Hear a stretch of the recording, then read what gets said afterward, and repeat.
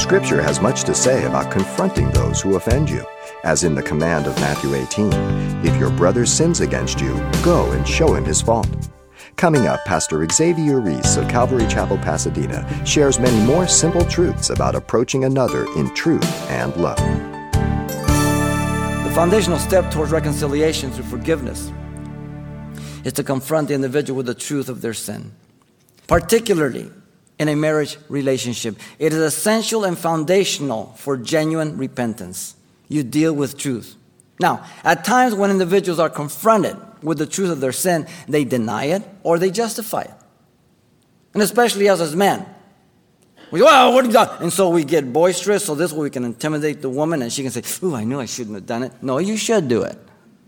You don't have to apologize. It in the reverse. And today I could say the same thing about women because, ladies, you've come a long ways, baby. Listen to Proverbs 28:13. He who covers his sin shall not prosper, but he who confesses and forsakes them will have mercy. I love that verse. It's a promise.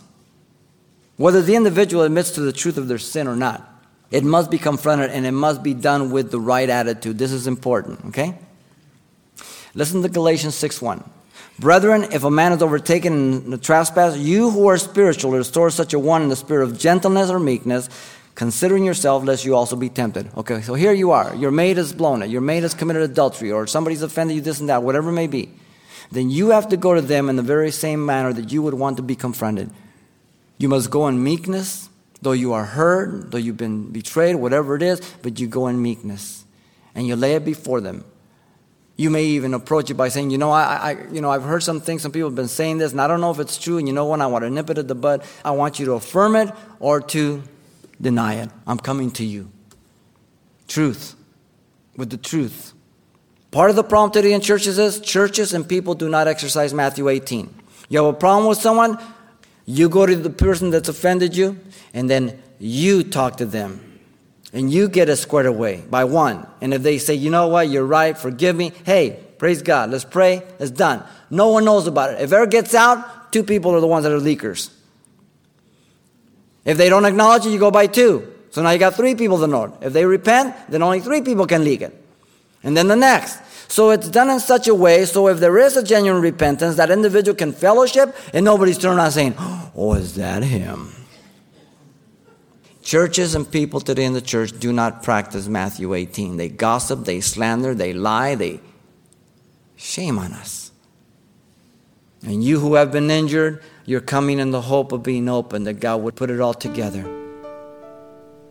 Very, very, very important. You confront in truth and you confess truth. And you deal with that in the grace of God. Repentance takes place by the confrontation of truth and love. You've been listening to Simple Truths with Pastor Xavier Reese of Calvary Chapel, Pasadena, a daily devotional of the enriching and precious truths found in God's Word. Cassette or CD copies are available of the studies you hear each day on our broadcast, simply by calling 800-651-8352.